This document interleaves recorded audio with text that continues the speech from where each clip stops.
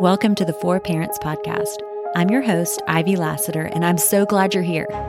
Pop in your earbuds and multitask while we talk about all the parenting stuff, lessons learned, funny stories, and practical wisdom from normal people who've been there.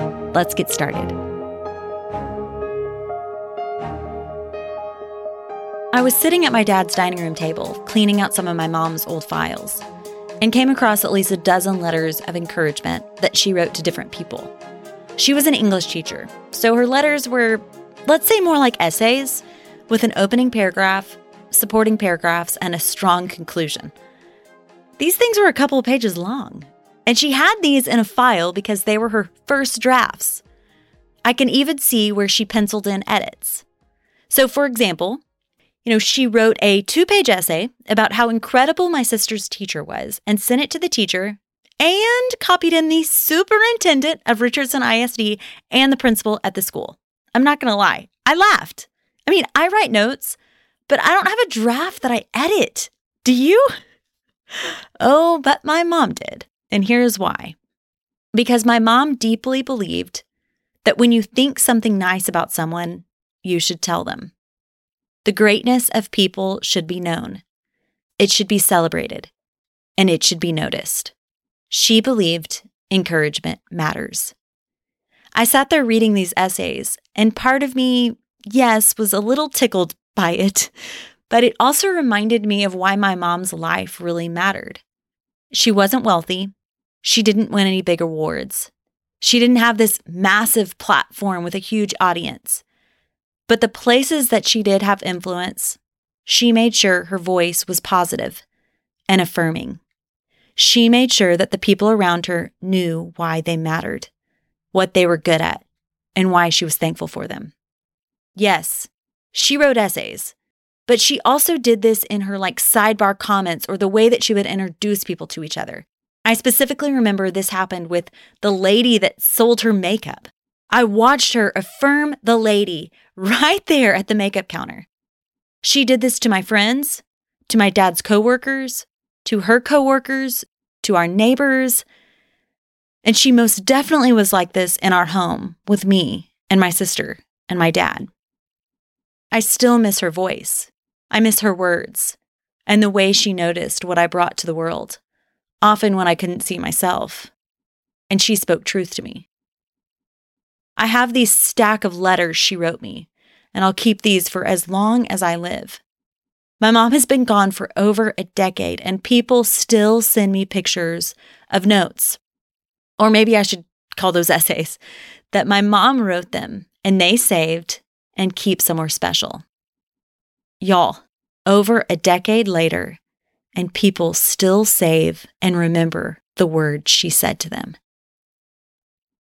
As I sat at my dad's dining room table, holding my mom's letters, I thought to myself, when's the last time you did this?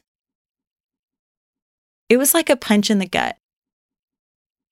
Every day, people cross my path. The people I work with, parents of my kids' friends, my in-laws, my neighbors, my boys' teachers, the guy coming to fix something at my house, my husband, or depending on the day, it might mostly be my boys. And while I might feel limited on my resources, like my energy and my time or my finances or my giftedness, I have a voice. We all have a voice. And it might just be the most powerful resource we have. How hard is it to say a couple of encouraging sentences? Last week, everything was shut down and canceled, and our family woke up with the entire day ahead of us and absolutely nothing to do. It was 8 a.m., and the tattletaling, blaming, correcting, and timeouts were in full force. Anyone with me? And so I started making a list because for some reason that makes me feel better about life. I don't even know what the list was about, but I started making it. And I flipped over the page and said, I am starting an encouragement chart. And here's how it's going to work. If you say something encouraging and someone notices, then you get a sticker on the chart. I hung that chart up and it began. And I would love to say that our home was like, immediately cheerful in this delightful place, and that chart filled up in no time. But that didn't happen. In fact, our friends stopped by at 1 in the afternoon and saw the empty chart. It said something to the effect of, "Wow, looks like y'all are really winning over here."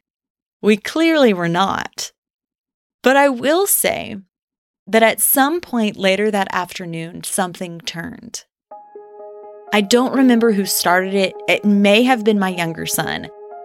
But when you hear encouragement, you want to pass it on to someone else. It's a total domino effect. It changes people. It changes places. And it matters. So come on, parents. We can do this. Let's start with our kids. We have no idea the domino effect.